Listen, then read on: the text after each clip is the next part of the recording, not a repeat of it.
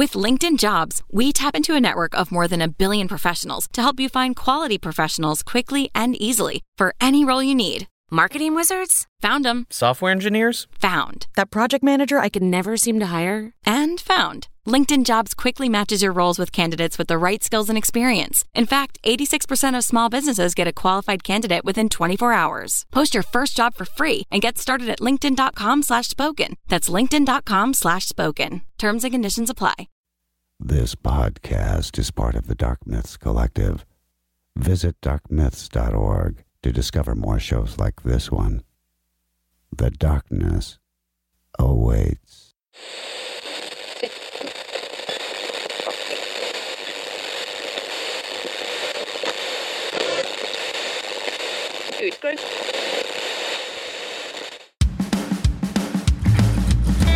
Good evening, everybody, and welcome to the Graveyard. Thank you for joining us tonight. My name is Adam. And my name's Matt. Now, pull up a tombstone or settle into your casket and get comfortable, because this is Graveyard Tales.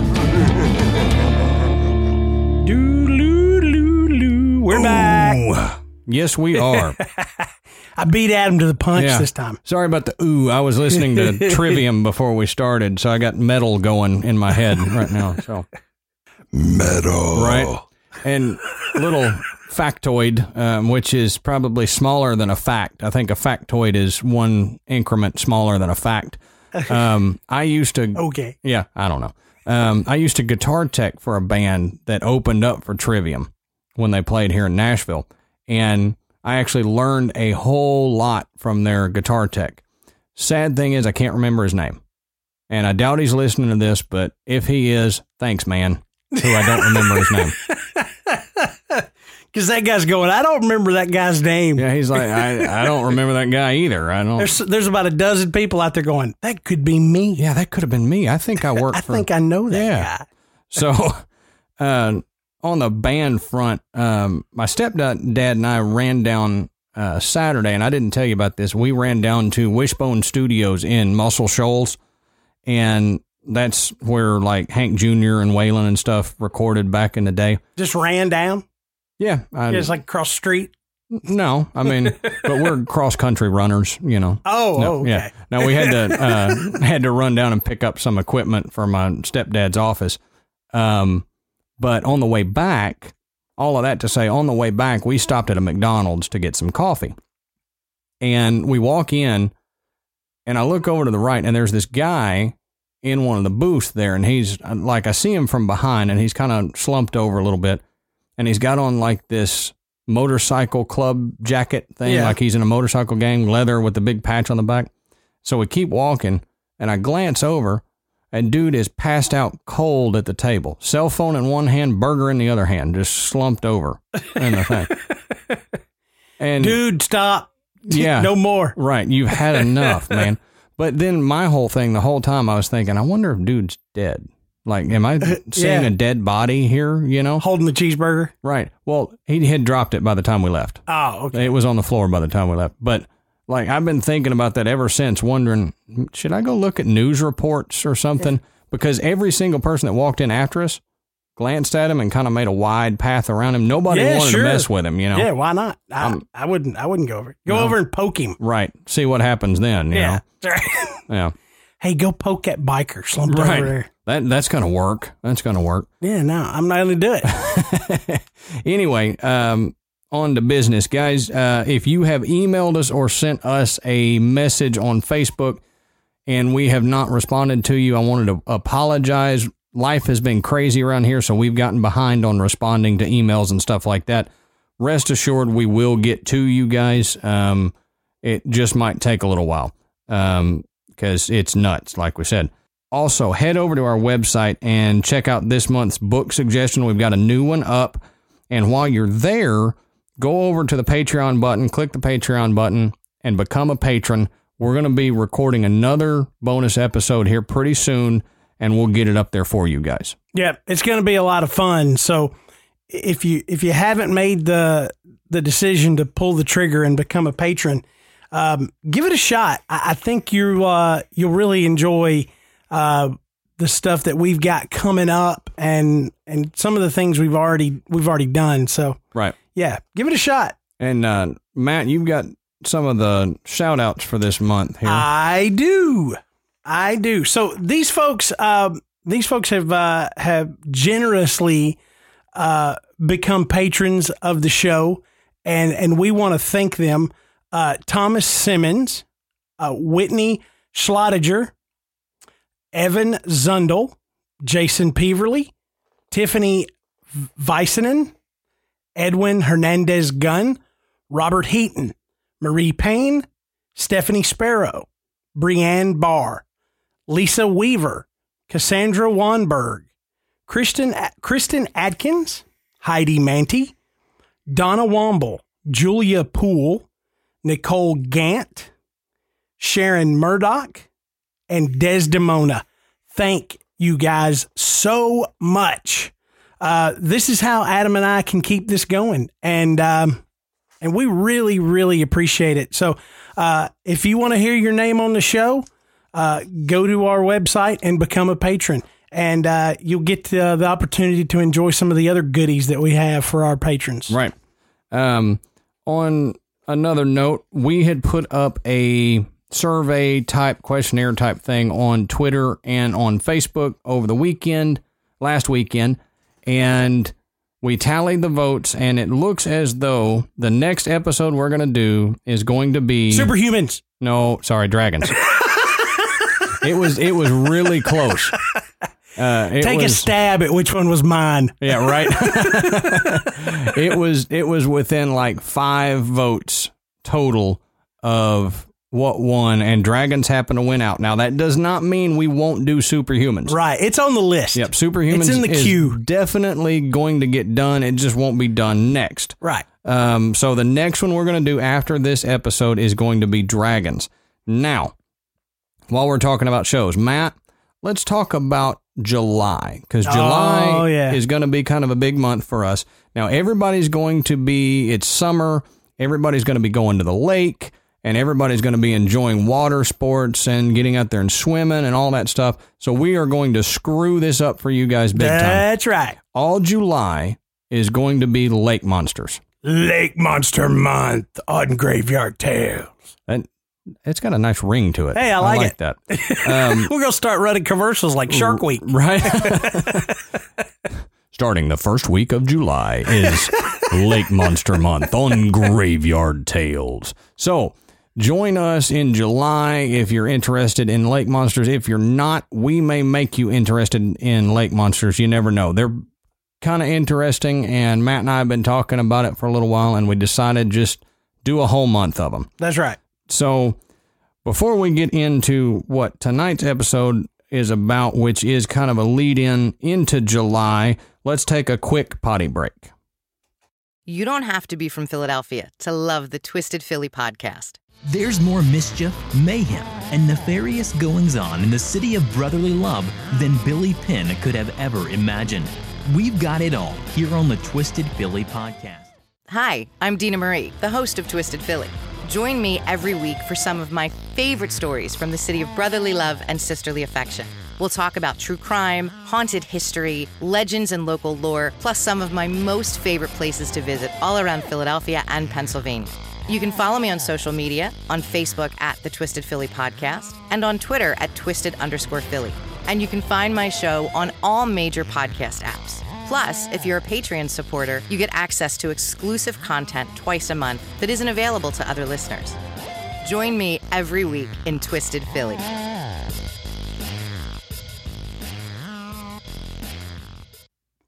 All righty, Matt. So, what are we talking about tonight, Matt? Okay, tonight we're going to be talking about the monster of Lake Champlain, Champ. Yeah, buddy. Lovingly known as Champ. Or Champy. Yeah, or Champy. Or Phil, if you know him really well. Yeah, know him personally like we do. We call him Phil. Yeah. I mean, you know, when he texts me, it says Phil on there, and I know who it is. That's weird, because I've got him as Phildo when he texts me. So it's a pet name we have. You can't really read it because it's hard to text with big giant flippers. Yeah. You know. Anyway, enough kidding aside. So yeah, we are talking about Champ, which is the nickname given to the monster that supposedly resides in Lake Champlain. So Lake Champlain it's a natural freshwater lake in North America. It's mainly within the borders of the U.S. Between Vermont and New York State. Part of it is situated just across the Canada-U.S. border in Quebec. So the lake itself covers about 514 square miles. So it's not small. It's got an average depth of about 64 feet, measuring 400 feet at its deepest point. That's a deep lake. That's a deep lake. Now, it's not like the deepest lake in North America, but that's pretty stinking deep. Mm-hmm. It was originally a saltwater lake that was fed by the Atlantic Ocean. Right. But over the centuries, it was cut off from the St. Lawrence Seaway, and it eventually became a freshwater lake. Right. And that's important to remember because it plays into the theories of what's really going on there. Right. A couple little other factoids to add to your thing is I noticed when I was looking up some of that stuff that it also contains 70 islands within that lake, and it actually provides drinking water for 200,000 plus people in that area. So keep that in mind that Champ is pooping in drinking water for 200,000 plus people. What a lovely thought. Monster doo-doo. So one of the first people that was credited with discovering Champ was Samuel de Champlain.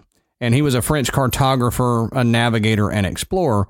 And apparently he wrote about Champ in his diary in 1609. Now, here's what is supposedly in his diary. He reported a 20-foot-long serpent and, quote, "The point of the snout is like that of a hog. This fish makes war on all others in the lakes and rivers and possesses, as these people, the Algonquin Indians he's talking about, assure me, a wonderful instinct, which is that when it wants to catch any bird, it goes among the rushes or reeds bordering the lake in many places, keeping its beak out of the water without budging, so that when the birds perch on his beak, imagining it a limb of a tree, it is so subtle that closing the jaws, which it keeps half open, it draws the birds underwater by the feet. The Indians gave me a head of it, which they prize highly, saying when they have a headache, they let blood with the teeth of this fish at the seat of the pain, which immediately goes away." So it's a magic fish. Apparently. Healing fish. According to the They can eat birds. Right. To the supposed journal entry. Okay. But this is what really is in Samuel de Champlain's journal. Right. There is also a great abundance of fish of many varieties.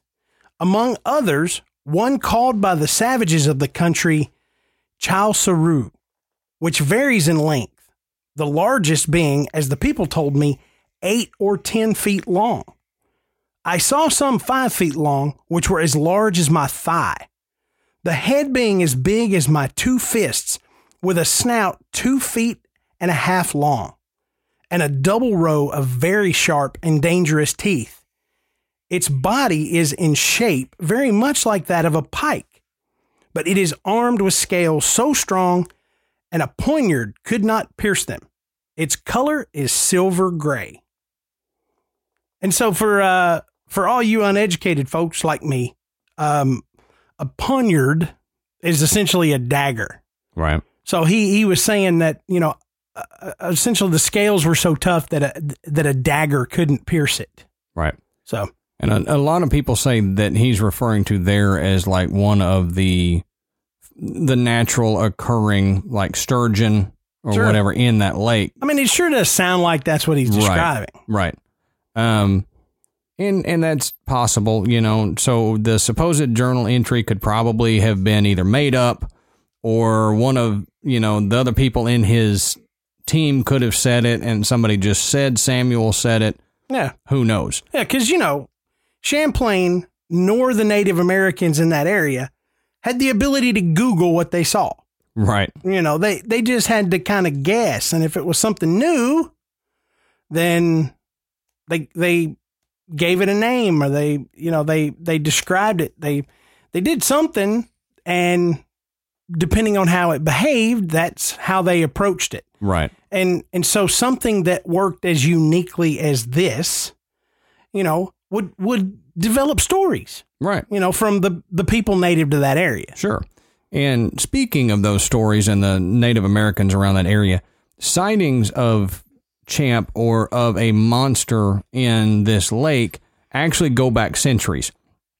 Now, Dr. Gerard Leduc, an archaeologist, he discovered petroglyphs of a snake-like or dragon-like creature and a boat and I'm going to mispronounce this, in Frailisburg, Quebec.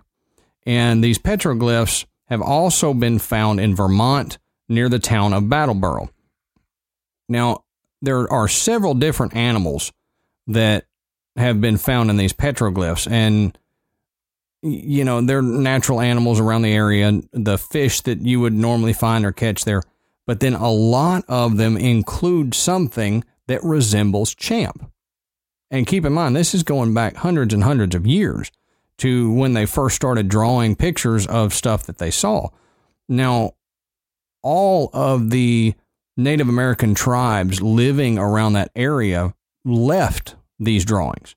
So, the Algonquin, the Iroquois, the Abenaki, all of these left some kind of drawing of it. But they also would leave, hand down these stories of a serpentine-like beast that would inhabit the depths of the lake, or of a horned serpent that lived in the lake. And a lot of the early French explorers would use Abenaki guides to navigate the lake, and they were always warned of this lake monster. They cautioned them from making a whole lot of unnecessary noise in or near the water, or throwing things into the water, because it would excite whatever creature lived there and would provoke an attack. You say, okay, well, that doesn't tell me what Champ looks like or this monster looks like. So we found a kind of a description that was pulled together by a lot of the sightings and what people described of Champ. So we've got here what they say, and it says the length is between 10 and 187 feet long. Wait. That's a big gap. That's ginormous. Yeah. That's a big gap. But, so look, so think about this. Think about it this way. So if it's 10 feet long, it's the length from the floor to a basketball goal. Right. 10 feet. Now that's pretty good size. Yeah. Okay. 187 feet. All right. So if you consider that a football field is 300 feet. Right. So it's more than half the length of a football field. Mm-hmm. Okay. Sports metaphors there for measurement. I know, but you can picture it in your head. An American football field. An American football field. Okay. Yeah. It's true, So an American football field, 100 yards, 300 feet, 187 feet. It's more than 50 yards long. Mm-hmm. It's got a large range, apparently. Yeah. A large range. I mean, I don't know. That sounds like two different things. Yeah. I mean, well, maybe. Yeah. We'll get into that. Yeah, we'll get down there toward the end of this episode. Now, the head shape has a whole bunch of different descriptions as well. It's flat-headed or round-headed, horned or having moose-like antlers, elephant ears, a mane of either tan or red, and jaws like an alligator. The body shape has anywhere from 1 to 4 humps and up to 5 arching coils, has fins, and a fairly snake-like body. The skin type ranges from scaly to smooth, depending on the sighting. And the color, either drab or shiny, black, dark head with white body, gray, black and gray, brown, moss green, reddish bronze, dark brownish olive. Now the eyes, they say, are about dinner plate size and usually glowing. That's big eyes. Yep. So they kind of, I guess, agreed on that. Everything else, you've got a wide variety of description. Yeah. You know what animal has the biggest eyes? What's that? An ostrich. Oh, yeah? Yeah. You ever seen the size of those eggs? If you had to lay an egg like that, your eyes would get that big too. Man, I'm going to find a rim shot sound effect that we can put in. So now that we've discussed what it looks like, let's get into people who have seen it and the different sightings. Okay. So there have been over 300 documented sightings of the Lake Champlain monster, affectionately known as Champ. So in 1819, a report from the Plattsburgh Republican entitled Cape Ann Serpent on Lake Champlain, it reports that Captain Crumb sighted an enormous serpentine monster. Now, Crumb estimated the monster to have been about 187 feet long. So that's where that comes from. And it was approximately 200 yards away from him. So that's a big distance to see something and judge its size. But despite that great distance, he claimed to have witnessed it being followed by 2 large sturgeon and a billfish, and was able to see that it had 3 teeth and eyes the color of peeled onions. He also described the monster as having a belt of red around its neck and a white star on its forehead. That sounds kind of like a Dr. Seuss creature. It really does. That's the only thing I've heard about the white star. Yeah. Now, I've heard about white markings on the head or the face or even in the mouth, but not in the shape of a star. Well, Crumb's description, it's so far away from anything else that we've ran into. Right. That it's one of those things that makes you go, Yeah. Yeah, it does. But because of where it was and the time it was, it's relevant because it's one of the earliest sightings right, that we know of what people will say is Champ. Right. And in the 1800s, like Matt said, the Captain Crumb sighting was one of the first documented. But there was a whole bunch during the 1800s that happened. A lot of them happened there in the Bulwagga Bay, the same area that Captain Crumb saw his. Now, in 1819 as well, several pioneers near Port Henry saw a creature swimming and reported it. But a lot of these sightings will come from passengers that are traveling on steamboats through and across Lake Champlain. Now, there was a report from 1871 from the Temperance Advocate, and they said that Champ was spotted by passengers aboard the Curlew moving at, quote, railroad speed. The passengers observed disturbances in the water about 30 feet from the monster and said its head was erect above the water. Now, the W.B. Eddy, which is a small steamboat, was also traveling near Dresden, New York, and it was nearly capsized by Champ in the summer of 1873. Whether the boat hit Champ or Champ hit the boat was never clear, but apparently it shook the boat violently, and passengers witnessed the head of a large snake about 100 feet from the boat, and the strange creature quickly swam away and disappeared once again into the depths. Now, I've got a few more here, and these are from Lauren Coleman's Cryptozoology A to Z book, and Lauren does a really good job of documenting some of the more obscure sightings. Yeah, he does. Always go to Lauren when you want some really good research into sightings of cryptids. Now, on August 30th, 1878, there was a yacht named the Rob Roy, and it was sitting off Button Bay Island. There were 6 people on the boat who saw a large monster swimming rapidly by, and its head was occasionally projecting through the smooth as glass water surface. So it would swim along, pop its head up, swim along, and pop its head up. Now, the next year, on November 5th, 1879, 3 students from the University of Burlington saw Champ. There was 15 feet of Champ visible above the water as it traveled gracefully from Apple Tree Point around Rock Dunder. I don't know where Rock Dunder is. But yeah, me either. We'll have to look it up. We'll Google it. Yeah. We can do that. We can. I've got the technology. You have the power. Now, on July 9th, 1887, Champ made one of his biggest appearances during the 1800s, and this was near East Charlotte, Vermont. There was a group of people picnicking on a spot overlooking the lake, and they happened to see Champ start coming around a bend.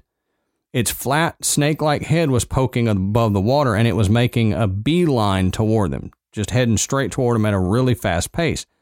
And as it got pretty close to the shore, a couple of the people in that group screamed, and it apparently spooked Champ enough where he whirled around to the right and dove underneath the waves and disappeared. Yeah, this makes him sound like a dog.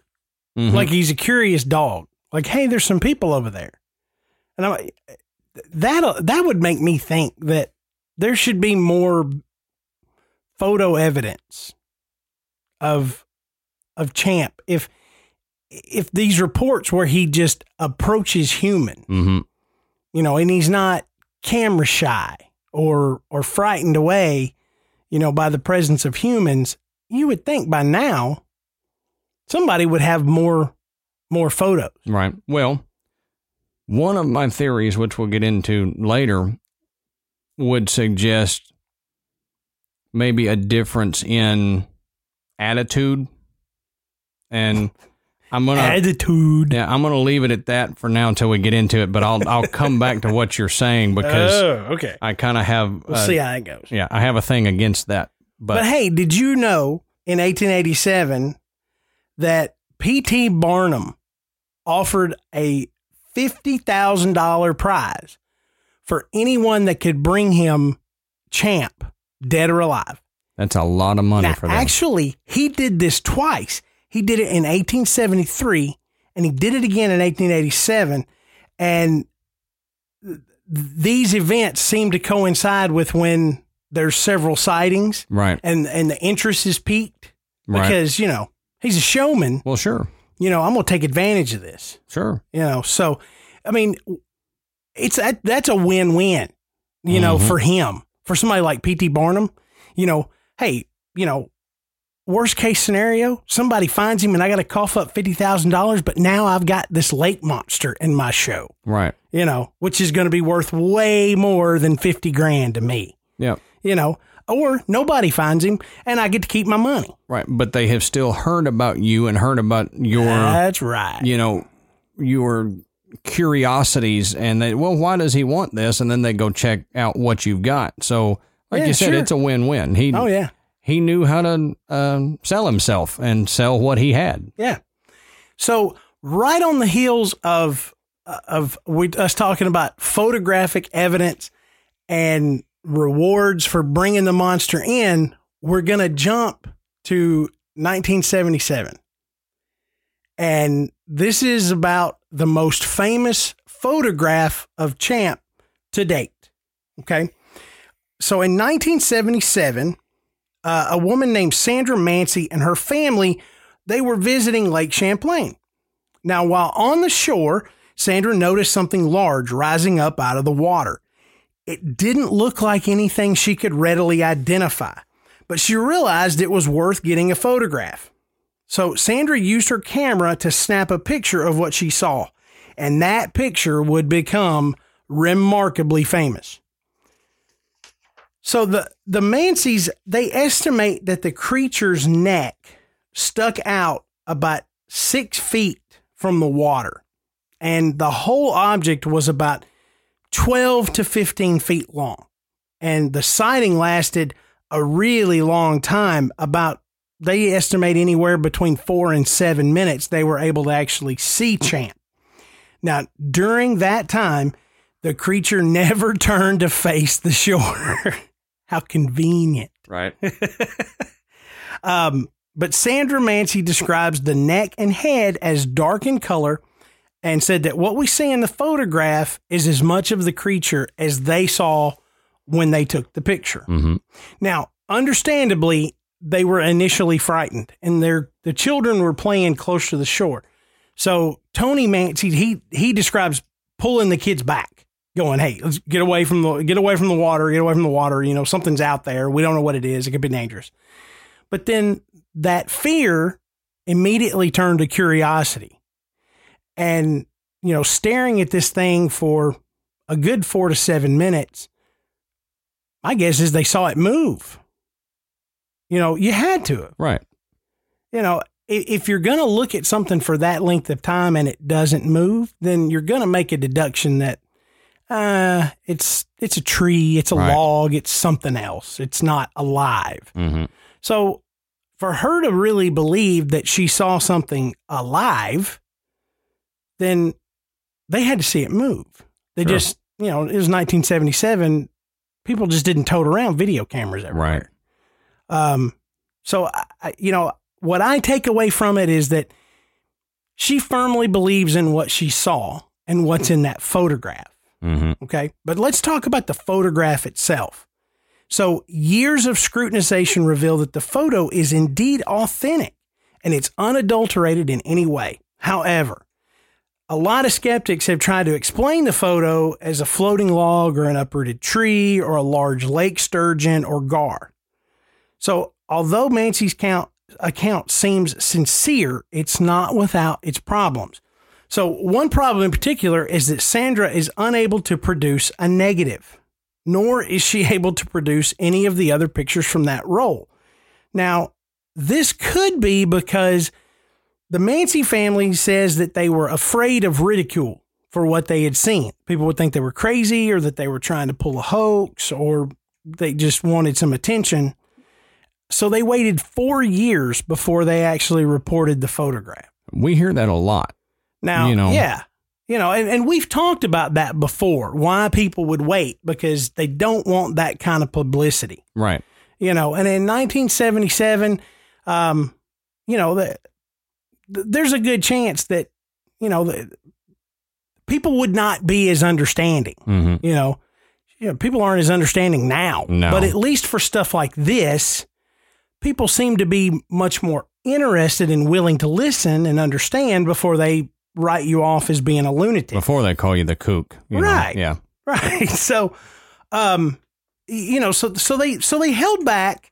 But she says she had a habit of throwing away photo negatives. Now, if any of our listeners are as old as me or older, then you remember the days of having envelopes and envelopes and envelopes of photo negatives. Hell, I do. That you did absolutely nothing with. Yeah. The whole idea was that, you can bring these back and get reprints. You never did that. Nobody ever did that.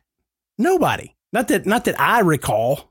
I mean, now I can remember going through this little end table at my parents' house and there would just be envelopes of photos. I mean, you dig deep and pull one out and be like, holy cow.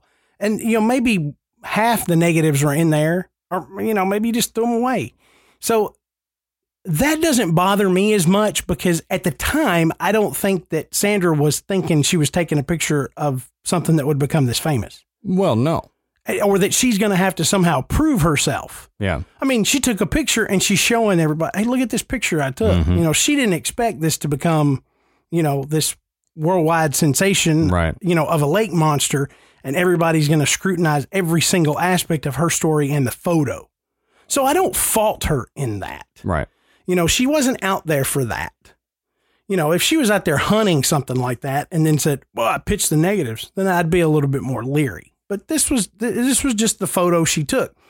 And we'll post this photo. I mean, I'm sure you've all seen it, but we'll post this photo in our Facebook group when we post this episode. I mean, it's hard. I don't know about you, but it's hard for me to look at it and go, yeah, that's an uprooted tree. And I've seen one of the videos where this skeptic guy, he animates a video of an uprooted tree and it's under the water and part of it's coming up out of the water. Spins the photo. He's and everything. like, yeah, he said, it looks like it would be moving at this point and everything. I'm like, okay, it still doesn't look like a tree to me. No. I mean, it doesn't look like sturgeon either. No, it doesn't look anything like a sturgeon. One of the things you said is people say, well, it could be a sturgeon or it could be, I don't see that at all. No. I think that's a stretch. Yeah. So, I mean, now understand, I'm not saying it's a lake monster. I'm just saying, I don't believe that it's any of these things that people have tried to explain it as being. Correct.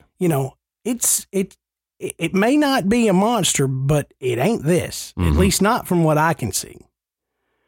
So in the photograph, Champ is out in open water. So there are no points of reference for size, nor is there a reference for how far Sandra is from the creature itself.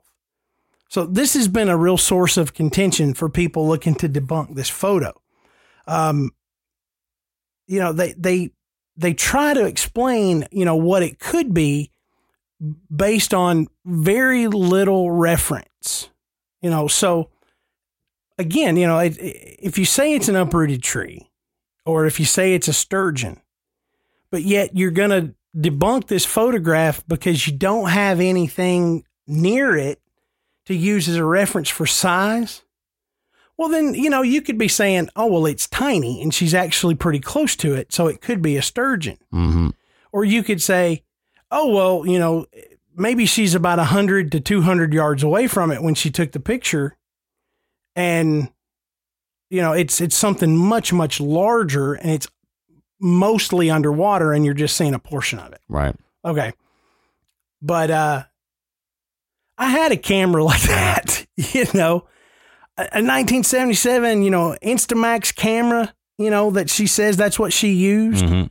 Look, you're not going to take a decent photograph of something 200 yards away. Absolutely not. You're just not. No. It's going to have to be closer than that. Right. So, at least use the idea of what the limitations of the technology that she had of the day. Right. And take that into consideration. And I've not read anything where somebody does. No. Where somebody say, look, this crappy little camera that everybody had, it's just not going to take a really good picture of something that far away that you're going to be able to see anything. It didn't have that capability. Right. It didn't have a zoom on it, Well, one of the other things is, like you were saying, they say it's this. They say it's a tree stump. They say whatever. But we come to that burden of proof thing.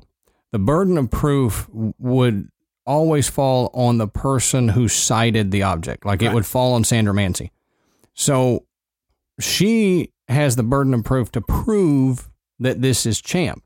But that never falls on the person trying to debunk it. Right. The people now, don't take this as me fighting for this is a picture of Champ. I'm just arguing both sides here. We're playing devil's advocate. Mm-hmm. We're good at that. Oh, yeah. If you're going to say, okay, this is a tree stump or, okay, this is a lake sturgeon, then the burden of proof should fall on you as well to, without a shadow of a doubt, prove to me that that is a tree stump. Yeah. Find something on that photo, find a size reference, find something that makes me not question it whatsoever, but that has not happened. I can make a computer graphic of anything underneath the water with some part of it sticking up. And make it work. I could take, a vacuum cleaner and stick most of the vacuum cleaner under the water and then draw it up in there matching that photo and say, well, no, actually what she's seeing is a Electrolux vacuum from 1991 that happened to get transported back in time and is floating in the lake. Yeah. And on a side note, be sure to listen to our episode next week of the haunted vacuum of Lake Champlain. Right. It's an Electrolux. But the burden of proof is on you to show me that it is indeed an Electrolux. Because I think it could be a rainbow. That's true. Well, I'll take that challenge, Matt. But that's the thing, is if you're going to say something, don't leave it to the witness to provide all the proof. Right. You need to provide some proof of debunking it. Right. Yeah. Now, there's a lot, you can go on there, and there's a lot of skeptical, the Skeptical Inquirer, and everything is talking about, well, it's this, it's that, it's this, it's that. Where's your proof? Right. All you have is observation and theories as well. So my biggest point is, don't come out and ridicule someone like Sandra Mancy or go, there's no way, you're seeing it's a baby car, you're so dumb. Don't do that until you can prove that. That's right. That's right. It's so easy to just knock somebody off their horse and go, hey, it's this, or it's that. I can't believe you thought it was a monster or whatever. It's easy to do that. Sure. I mean, it's much, much harder to say, okay, we've analyzed this photograph. We think it could be this or this. We're not sure. But these things fit into what we think we're seeing. But you don't have to bash. I mean, all she really did was take a photo of something she didn't know what was. Mm-hmm. But, over the years, and reading the stories, she thought, oh, well, this fits in along with, the Lake Champlain monster. So maybe it's Champ. All in all, I'd much rather look at this photo and go, hey, it's a cool photo. It's been analyzed. They know that the photo is real. So we know it's something. Right. We just don't know what it is. I'm like, I enjoy that even more. I would rather look at it and go, man, we don't know what that is. But it sure is cool to look at that and think there could be, a creature out there in that lake that we have yet to identify. Mm-hmm. And, even if it's legitimately supposed to be there and we just don't know what it is yet. Right. That could be a photograph of that. Oh, sure. But to just, talk, I can't stand that. Yeah. When you dismiss it out of hand for no reason because it doesn't fit your paradigm, that's doing a disservice to science and everything else by not looking into something. Right. It's like you said, it's been put through all of these, tests to prove that it was a real photo and everything, but neither side has any evidence toward anything. But on that note, the lack of evidence of something existing does not prove that it doesn't exist. That's right. Just because I don't have evidence of something existing doesn't mean it's not real. I mean, you see a lot for Bigfoot stuff, them going back to, we didn't have bones or any evidence of mountain gorilla until the 1900s. Doesn't mean that they just popped up and started existing in the 1900s when they were found. They existed for long before that, but we didn't have evidence of it. So just because we don't have evidence of something living large like that living in Lake Champlain doesn't mean there isn't something there. Right. Right. So one other sighting that I want to bring up, and the reason I really like this sighting is because of the gentleman's job that reported it. B.J. Lombard. B.J. Lombard is a ferry boat captain on Lake Champlain, and one day in the mid-90s, he spotted something in the water along his usual route. Now, Lombard says he steered the ferry closer to the object, and as he approached, he described what looked like a small submarine rising from the lake. He said it appeared to be about 6 to 8 feet long, and as it rose, water cascaded off of it, much like a submarine coming to the surface. Now, Lombard notes that it was strange that he saw no dorsal fin. Now, remember that, because we're going to talk about some theories of what Champ may be, and that lack of a dorsal fin is going to come up again. But, finally, Lombard just says, look, I'm not sure what I saw, but I definitely saw something.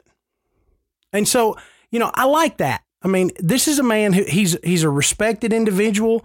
You know, he works on this lake, so he's probably seen just about everything you can imagine floating or swimming in that lake over the years. And now he has seen something that he doesn't know what it is.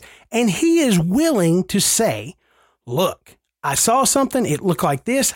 I don't know what it was, but something was there. Mm-hmm. You know, now we've talked about people that are, you know, well respected or might be fearful of coming forward with something like this because they could lose their job. Mm-hmm. You know, this to me, BJ Lombard is one of those people. Sure. You know, a ferry boat captain comes in and says, guys, you won't believe this, but I saw a mermaid out there today and she was waving to me and playing a ukulele and had red hair. And, you know, they're going to be like, dude, you spent too much time in the sun. Right. You know, so to come back and say, listen, y'all, I saw this thing out there moving. I don't know what exactly it was, but it looked like this. You know, it takes a lot of guts, but it also tells me that he did indeed see something. Right. He may not know what it was. I don't know what it was, but it was something. Yep. And, you know, and this is one of the accounts that I really do believe, you know, somebody, you know, they actually witnessed something. I'm not saying it was a monster. I'm not saying it was Champ, but I'm saying it was something. And this guy who's seen so much on that lake didn't know what it was. Yep. Somebody who spends that much time on a lake should know pretty much everything that inhabits that lake. You would think. I mean, you know, heck, I would. Right. I mean, you know, I know this. For about a year, I drove the same path to work every single day. I could tell you everything about that route. Mm-hmm. I mean, I knew the houses on it. I knew the street signs. And if something was off, something was different, I immediately noticed it because I saw it every single day. Mm-hmm. So, you know, we're talking about somebody that went back and forth, you know, many times a day, you know, and he sees something that's like, that's different. Right. But I can't really tell what it is. Right. But it's different. Now, we were talking about evidence, and there is some evidence that people say is proof that there is an unknown creature in Lake Champlain. They're not necessarily saying that it's Champ, but that it's an unknown creature. And I love this. I love this story right here. Yep. It was in 2003. Fauna Communications Research Institute were out there taking underwater readings for, you know, basically using an underwater microphone. See what they could hear. They picked up in 3 different areas of the lake. They picked up echolocation. Yeah. Now, echolocation, if you don't know, that's what whales and dolphins use for their environment. You know, series of clicks and whistles and stuff that they make, and then they read, kind of like bats do. When it bounces back toward them, they can tell what's in front of them. It's usually used to chase prey or something like that. They picked up echolocation sounds in 3 different areas of the lake, and when they played it back against known echolocation sounds, it was close to the sound an orca makes, or a killer whale. But not the same. It had its own signature sound. So it did not match any known animal's echolocation that we have on record. Yeah. And the researcher is Elizabeth von Muggenthaler. Mm-hmm. And she is a bioacoustician, which is just a scientist that studies the sounds of nature. Right. So she knows what she's talking about. She knows what she's talking about. I mean, she's researched this. And according to her, there are no known fish or mammals that produce echolocation other than whales or dolphins. Mm-hmm. So could there be a whale in Lake Champlain? Probably unlikely. Probably. Could there be a dolphin there? Maybe. But dolphins, again, it's a saltwater mammal. I mean, you know, they can go into fresh water. Yeah. You know, but they typically stay in much, you know, more open water, you know, unless they're at SeaWorld, or something like that. There are freshwater in the Amazon. There are freshwater dolphins in the Amazon. Okay, yeah. But right. You know they're there. And again, it's not. It's the exception. It's not the rule, right? For animals like dolphins. So, and also, dolphins are so smart. Mm-hmm. If there was a dolphin, and I promise you, it wouldn't be just one. No, I mean dolphins don't live by themselves. So, I mean, there would be many. You would have seen it. Mm-hmm. Look, I have been deep sea fishing a grand total of 3 times in my life. 1 out of those 3 times, I saw dolphins. Right. Now, what are the chances, that out of three shots, only 3 shots, that I'm going to look out and see a bunch of dolphins jumping out of the water? Mm-hmm. Okay. But I did. What I'm getting at is the likelihood that the visitors to Lake Champlain, the people that ride on that ferry, if there were dolphins in that lake, they would have seen them. Oh, yeah. I mean, on a regular basis. Yeah. They'd be jumping out of the water and they'd be swimming up and, they would know if it was dolphins. Oh, yeah, for sure. So all that is said to show that something in there is echolocating. Right. And most likely it's not a dolphin or a whale. Right. It's something else. And the most recent recording, that all of those were back in 2003, but there was another more recent recording in 2014 of this same echolocation pattern. And this was recorded by Katie Elizabeth and Dennis Hall, who are of the research group Champ Search, which is a nonprofit group dedicated to proving the existence of champ. Now, a lot of people, like Matt was saying earlier, if you go out hunting for something and you find evidence, sometimes that can be suspicious. However, it was 11 years after the original recordings and it matched the original recordings. So what are the odds that the odds are not good that they would go out searching for champ and make this up. Well, and it sound just like, get a dolphin call and say they found it in Lake Champlain. Right. To me, that's validity right there. Mm-hmm. I can recreate an experiment essentially done in 2002 now and get the same or very similar results. So that shows that, number one, it kind of proves von Muggenthaler's point that something in there was making this noise. Right. But that when they redo it and get the same response, not only does it show that whatever's doing it is still there, it validates that von Muggenthaler actually did record this and it's legitimate. Right. Whether we know what did it or not. Right. Something made that sound. Not saying it's champ, but there is something living in that lake that is producing echolocation that doesn't match any known creature. That's right. Now, saying that, let's get into some theories.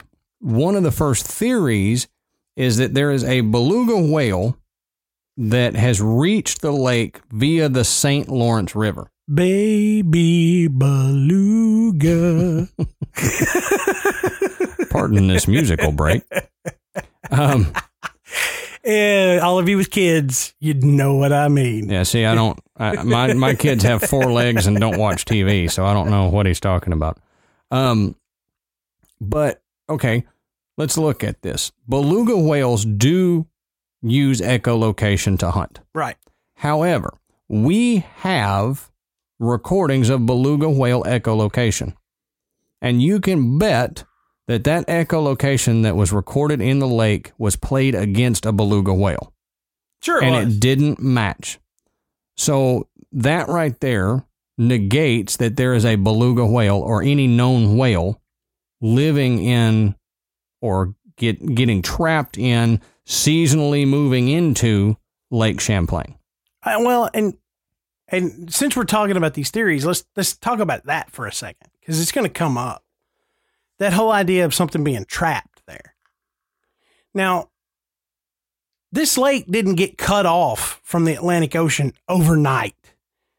Right. I mean, there wasn't like a big earthquake that just sealed it off. I mean, this was a natural evolution of the earth that occurred and separated this lake, and then it transformed into freshwater over time. Right. I mean, if something, if I'm thinking I've got something trapped in a lake and it can't get back to the ocean, then you would imagine that this would be an event that, boom, cut it off. Right. But the problem I have with that idea that something was trapped is that not only would it be trapped, it would be cut off from its natural habitat and food supply. Mm-hmm. So it would have to be more than one. Sure. To adapt and reproduce, to change from, a saltwater creature to a freshwater creature. Right. And to change its food source. And it would have to stay alive long enough, living on what food was available, to reproduce. Right. So this would have had to have happened over a long period of time. So the idea that just some whale got lost and wandered in there and then couldn't get out. Yeah, it doesn't hold weight for me either. And if it was one that got trapped in there millions of years ago when the lake got cut off, dead. Well, or if a whole pod, say, got in there, we would know, because we would have seen air-breathing mammals come to the surface, blowing on the surface. We see that in the huge ocean. Yeah. You see whales surface and take a breath in the ocean. So that over the hundreds of years that people have lived around Lake Champlain, somebody would go, yeah, there's a pod of whales living in there. Mm-hmm. Don't worry about them. That's the, champ whales. They're there. But they don't. So you're telling me that they stay hidden except for occasionally and it's a whale? I don't think so. Doesn't make any sense to me. Now, another one of the theories is sturgeon.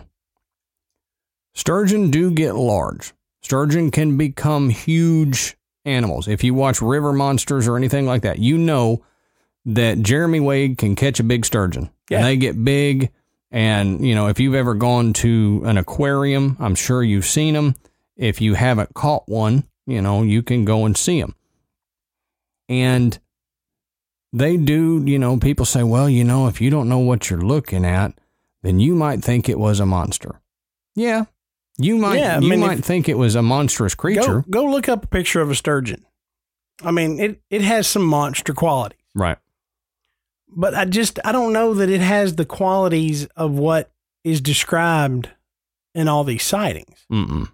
I mean, maybe a few of them, you could say, that might have been. Because I'm not one that's going to say all 300 plus sightings of Champ are legit. Right. Whether they just were mistaken or they did see something like a sturgeon and they reported it and it just got logged under Champ. But yeah, I mean, it's got some pretty monstrous qualities. Right. But on any TV show, at any aquarium, anything, have you ever seen a sturgeon swim holding its head above water, a few feet above water, and then diving back underneath water? I never have. Not that I recall. Right. So I don't watch Wild Kingdom anymore, but well, that's pretty much all I watch. I didn't see it there. No, all I watch is nature shows, and I've never seen this happen. Like you said, it may apply to a few of these that they see something under their boat when they look down under the water and they see a grayish silvery creature that takes a weird turn underneath their boat, or it bumps their boat, because sturgeon are known to bump small boats. Mm-hmm. But it's not going to hold its head above the water surface and swim with its head above water. Yeah, and look around. Right. So you can't say that it's a sturgeon for all of these.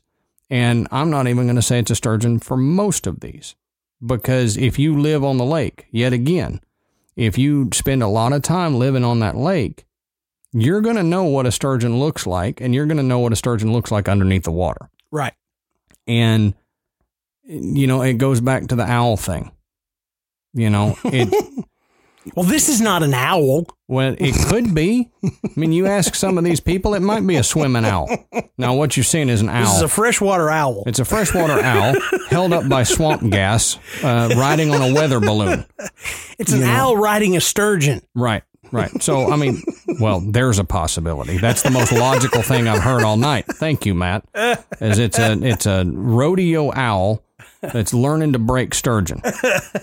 What we're not seeing is the saddle that the owl is using. Well, I mean, you know. You can't see everything. You know, owls can't afford no saddle. What are you talking about? Well, that's a valid point. You know. Sturgeon, bareback sturgeon. I wasn't going to say it. I saw that movie, Matt. I think I saw No, never mind. That wasn't it. That was another movie. Oh, man. See, I purposefully didn't go there because I knew. To the depths we go. Oh, no kidding. Okay, so another theory that people put out there is seals. And they're saying, well, the humps that you see of Champ as it rolls and whatever, you're actually seeing the backs of seals as they swim in tandem across the lake. Okay. I mean, I've seen that. You know, you can go look up videos of seals doing that where, you know, they crest their back over the water and dive back down. But at some point in that, you see a seal head come up. Because guess what? They breathe air too. Right. You know, they can hold their breath for a long time. And they don't stay in the water. No. All the time. No. So, you know, you're going to see it break surface. You're going to see hands come up because it's got hands that it uses for a lot. And it's not going to just stay with its back above water the whole time. Yeah, and you'd hear it playing that little trumpet, you know, that they play in the circus. You know? Right. Yeah, just like that.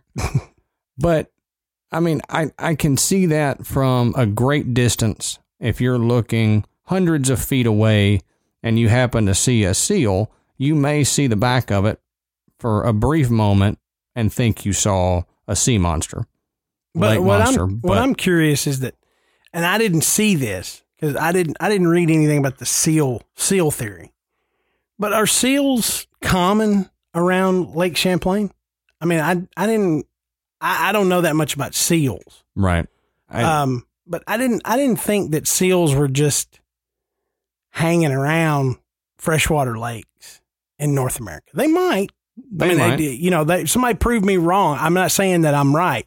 I'm just curious. You know, it's not an animal that I've ever had friends go on vacation and go, look at these pictures of a seal. And they weren't like on an Alaskan cruise or somewhere, you know, where I would think, hey, did you see a seal? Right. You know, much further north than where we are. Now, I mean, again, I don't know. Maybe there are. Yeah. You know, this is, you know, Vermont and upstate New York. You know, in Canada, I mean. And they may migrate in at some point, but, you know, yet again, if you live on that lake, you're going to know what a seal looks like, and you're going to know the seal migration times, and you're going to know when they come into your lake and when they don't. Because, again, a seal is not an animal that you're just going to see one of. Right. You know, they live in groups. Yep. You know, so. Flock of seals. They travel in flocks. Flock of seals. I got the worst hair. I thought it was a great band. So the other one we kind of talked about was tree trunks and stumps. And this may work for glancing shots, but again, if it's moving, it's not a tree trunk. Yeah, and a lot of people want to explain that away with it's an illusion based on the wind and the moving water. You know, waves will make an inanimate object that's floating just under the surface appear to be moving. And maybe, I agree with that for sure, if you see something floating in the lake and there's some waves going by it, that it can appear to be moving. Mm-hmm. But, I find it hard to think, again, like I said with the Mancy photo, if I'm looking at it for this amount of time, I'm either going to see it move or not move. And if I see it not move, then my brain is going to tell me that it's an inanimate object of some type. Correct. And at that point, I probably don't care what it is. Yeah, you'll look away at that point. But if I see it move, my brain's going to say it's alive. Mm-hmm. And I want to know what it is. Fight or flight. I want to know, am I in danger?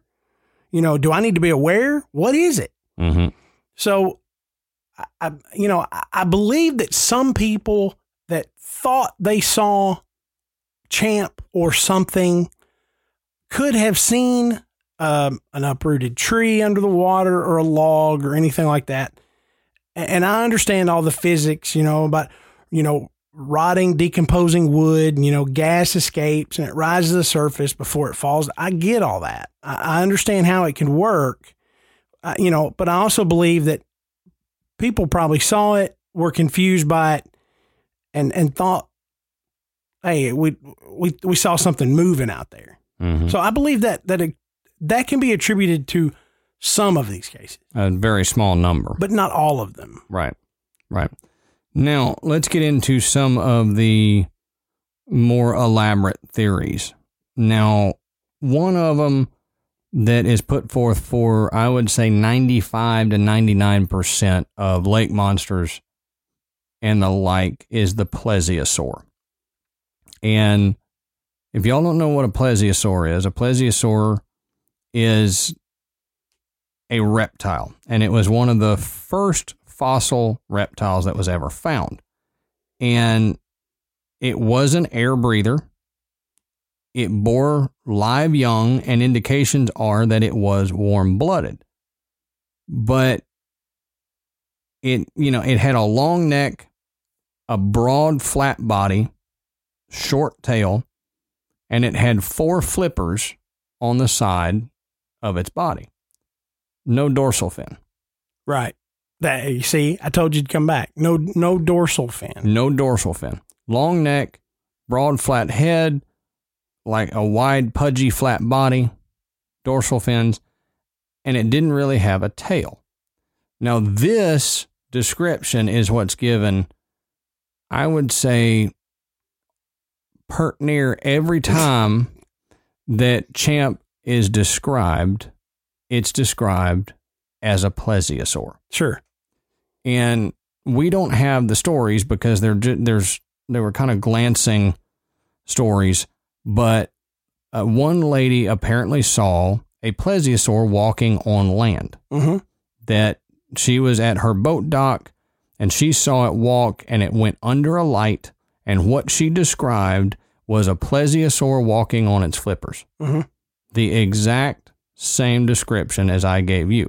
Right. And it was kind of a grayish green color. Yeah.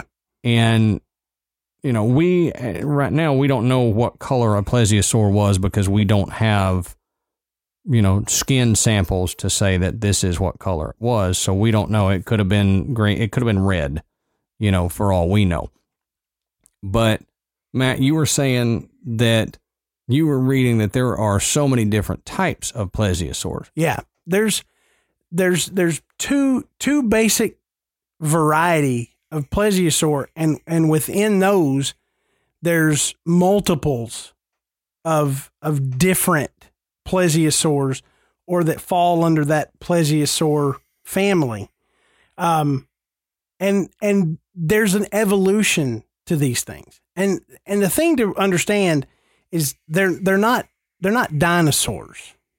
So they get looped in with dinosaurs because of the era that their fossils date back to, but they're not actually dinosaurs. So that seems to make it a little bit more plausible that a creature that wasn't necessarily a dinosaur managed to evolve and survive. I mean, everybody's going to go, Well, they found a coelacanth alive, off the coast of Africa. Mm-hmm. And they, thought this prehistoric fish had been extinct for millions of years. Right. And then they find one. So the idea that something could live for millions of years and evolve under the water mm-hmm. is not that extreme. I mean, some people will absolutely go, no way in the world that, this could happen. Like, well, we didn't have actual evidence of a giant squid either until just a few years ago. So, but we had a pretty good idea that they were down there. And there were a lot of reports of, the Kraken, mm-hmm. And everybody kind of thinks now, based on what the reports are, that a giant squid was what was known as the Kraken. Mm-hmm. So again, it's one of these things. It's just because we don't know that it's there or that it's real, it doesn't mean that it's not. Right. But the interesting thing that these folks will do that will say, hey, it can't be a plesiosaur, is based on the evidence of the skeletons that we have. And we have some really good, almost complete skeletons of these creatures. Their neck strength, the bone structure, would not have been there for them to hold their neck up out of the water and look around. Mm-hmm. I mean, it physically wouldn't go that way. It was meant to be supported, by the water, and it extended out in front of them. There wasn't much reason for this animal to be able to arch his head up. Right. Like a periscope. Right. The other thing is that the flippers, the way they're structured, at least based on these skeletons, they probably would not have been able to support the body weight of a creature like this on dry land, at least not enough for it to be able to propel itself, like this woman accounts walked under this light outside of her house, right, where she could see it and see those flippers. So it makes you wonder, what did she see? Right. If you believe that she saw something, that she's not making this up, what else could she have seen? I mean, you think, well, okay. Seals kind of look that way. Seals have flippers and a short tail, and they kind of waddle around, but again, we've discussed seals and the idea that if somebody lived on that lake and they looked out and saw a seal, they would know. Right. There wouldn't be a seal though that stood like 10 feet tall. Right. Right. Now, to play devil's advocate real quick on your neck and flipper thing.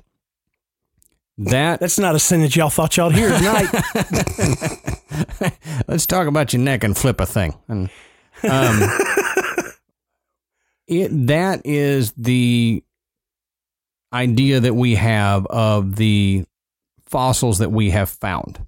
Now, if it has been isolated in a lake for several million years, it could have evolved to raise its head and hold its head up and out of the water if its food source happened to be out of the water. Like it realized that I'm going to get a lot of food if I'm able to stick my head up out of water and catch birds or feed on the shore or something like that. So it could have, through these millions of years, developed the neck muscles and changed its bone structure to be able to raise its head. Yeah. And this also goes for flippers. If the flippers needed to, over time, evolution could have moved them to support weight and move them more under the body rather than on the side of the body.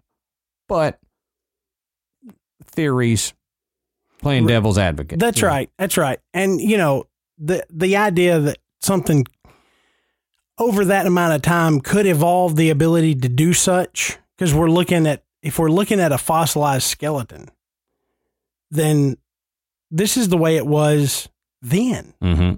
We don't have any evidence of the way it is now. Right. So, you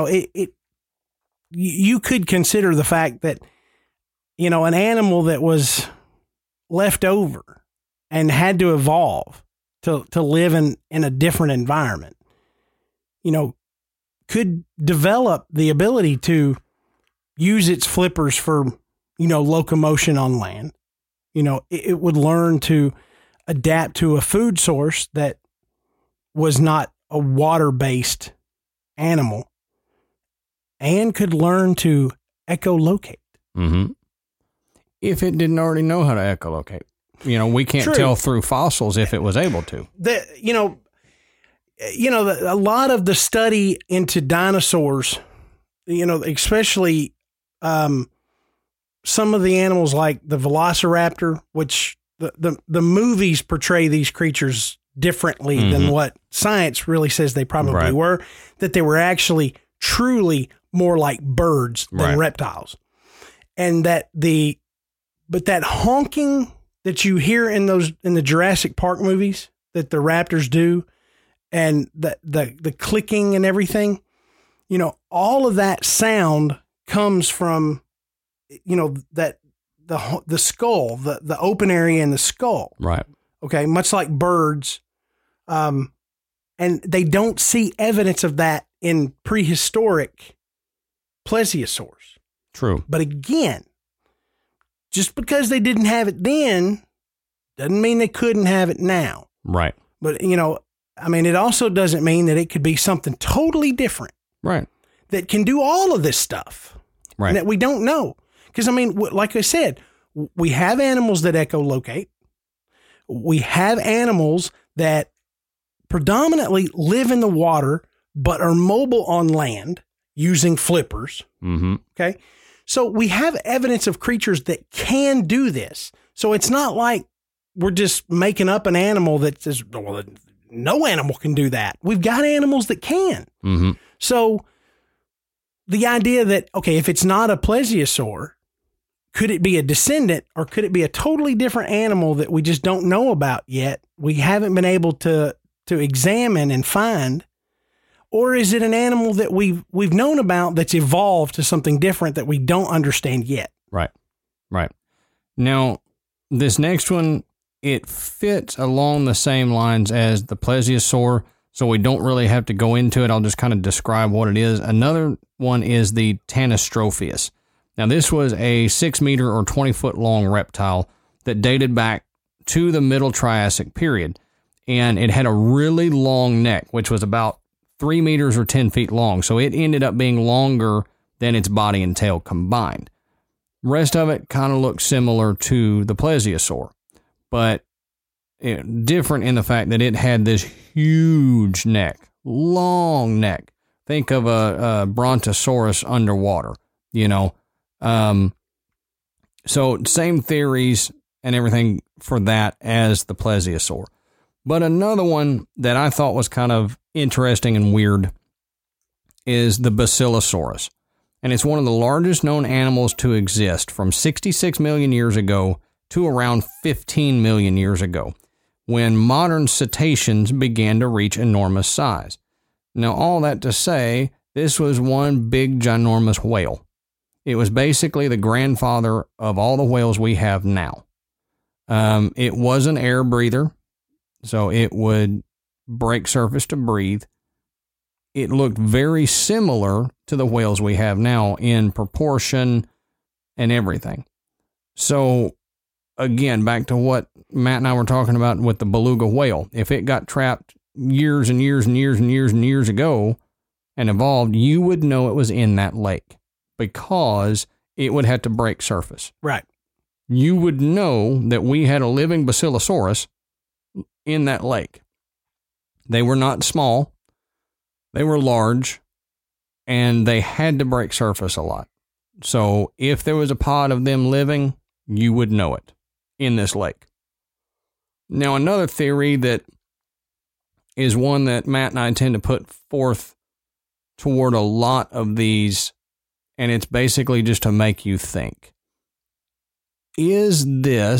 Could Champ, like a lot of other cryptids, be a tulpa? Where, if you don't know what tulpa is, go back and listen to that episode. But where the ancient Native American tribes had so much belief in a creature in this lake that a creature was produced in this lake.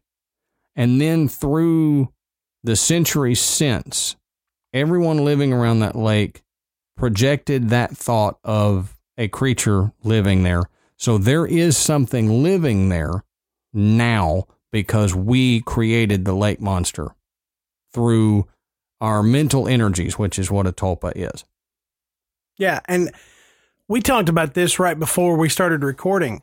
The idea that if you believe something or if you've seen an image enough, that if you go expecting to see it or hoping to see it and you see something, your brain will automatically alter it so that that's what you believe you saw. Mm-hmm. Now, you know, if you go out there and you don't know the legends, you've never seen photographs, you've never heard a description, and you see something and your brain says, I don't know what that is. I'm going through a laundry list of things that I know what are, and that's not on the list. So I don't know what it is.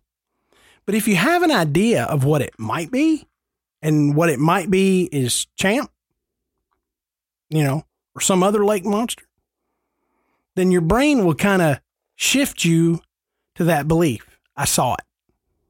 You know, not a tulpa per se, where, you know, your brain and the collective consciousness is actually producing a real thing. But it's not mass hysteria, but enough of, I guess it's the power of suggestion. Mm-hmm. If I tell you there's something down here and I'd show you pictures of what it looks like, and I give you stories of people that have seen it and what they describe, and then I send you out here, and I say, here you go. You're not a scientist. You're not a researcher. We're going to put you out on this lake. You tell us what you see. If you see anything that you can't explain, guess what? You saw it. Right. That's what it was. You know, if you saw something that was totally explainable, but because of the light or the angle or the distance, you couldn't tell what it was, then you saw it. You know, your brain's going to tell you saw it. That was it. Mm-hmm. Or that could have been it. You know, so, you know, that's a problem with a lot of these legends, and they've been around, and the stories are there, and the photos are there, and the descriptions are there, and the drawings are there. You build that up in your head. Right. And you make it a reality over something that maybe it's not. Right. You know, maybe it is, maybe it isn't. Either way, in my head, that was it. Right. Now, the last one we've got, and before we end it, I wanted to talk about this, and Matt and I discussed this beforehand, and I think he thinks I'm crazy now. But what I need you to do... Now? Okay, valid point. Valid point. What I need you guys to do is open your mind to whatever, you know, clear it of any preconceived notion you have. And let's just talk for a minute. Now, a lot of researchers say in order for something to live for hundreds of years or thousands of years, as Champ supposedly has, that there needs to be a breeding population of at least 100 to 200 or more animals, right? So it's not going to happen with two. It's, you know, they're not going to live for thousands of years. Nothing that we know of does, except, you know, maybe, I don't know, clams, you know. Yeah. But sea turtles. Yeah. But there's nothing that's going to live that long. So you have to have a large breeding population. And they say, okay, if there were hundreds of champs, we would for sure know it. And I agree. If there were hundreds of 10-foot plus champs in that lake, you would know it, just like you would with whales or anything else. Here's where you got to open your head. Now, let's say there are 200, 300, 1,000 in this lake. But 99% of them are a foot long or smaller. Because there was one unverified story of a guy finding a baby champ that was a foot long, taking it to a college there, them saying, yeah, this is an undocumented animal, and then the specimen disappeared. So it's unverified. We can't find anything but that one story on it. However, let's say that there are, 500 to 1,000 foot long or smaller champs in that lake. And only at one time, there can only be one that is 10 foot long or longer. This is the breeding female. Like you have in beehives, you have a queen bee that does all the breeding, and she is larger than the rest of the hive.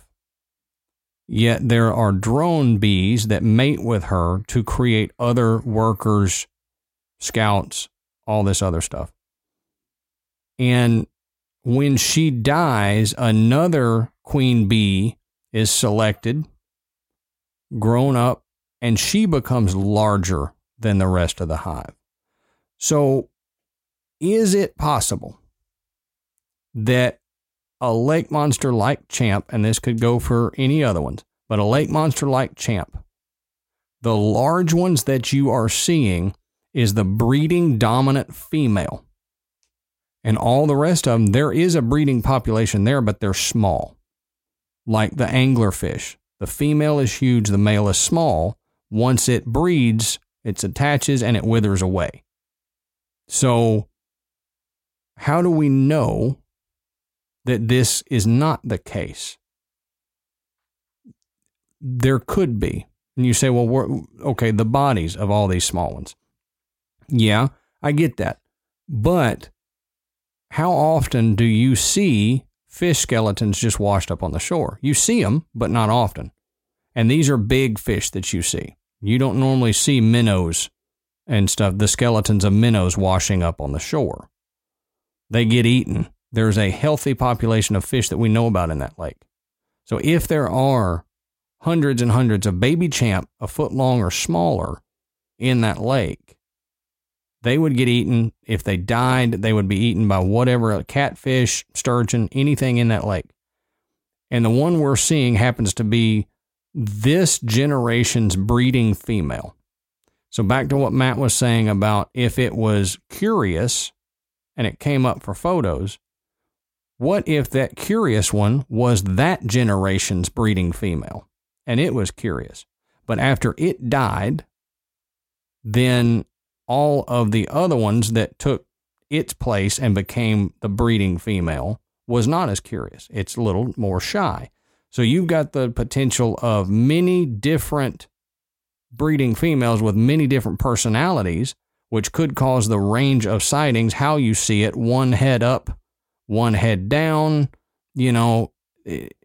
all throughout the centuries. Yeah. One's really mean, one hasn't attacked anybody, whatever. I'm not necessarily saying this is what I believe, but it's a thought project. Yeah, think about that. I've got something to say about that. All right. Adam's views are not necessarily the views of me or Graveyard Tales. No, I'm just kidding. Which is true. Yeah, I mean, no, I'm joking, obviously, but yeah, I mean, it's another theory, and it's as good as any other. I mean, if we're going to consider that there's actually something that we don't know that lives in Lake Champlain. So, on that note, what do you believe? Do you believe there's a monster that lives in that lake? Do you believe there's lake monsters at all? Do you believe that it's something that we just haven't discovered yet? That it's an undocumented animal, that it's a creature that is supposed to be there, but we just don't know. Let us know. Let us know what you think. We'd be real interested to hear. We really wanted to use this episode to gear up for July, for Lake Monster Month, and get you guys thinking about this, because, we're going to go into some that you haven't heard of probably, and we're going to talk about some pretty famous ones that you have. The most undiscovered places on this planet are underwater. Absolutely. So, there's a lot of mystery down there. There's a lot of things that we don't know. And I think it's going to be a lot of fun to talk about. Me too. So I'm going to have fun. So on that note, be sure and check out our website at graveyardpodcast.com. There you can find information about us. You can find links to purchase our merchandise. You can become a patron. And of course, you can listen to Graveyard Tales. You can follow us on Facebook, Twitter, and Instagram by searching Graveyard Tales. And join our Facebook group to interact with us, share stories, see some really cool pictures, and get inside info on upcoming episodes. As always, please go and rate and review us on iTunes. And thank you for listening. And until next time, we'll save you a seat in the graveyard. See you soon.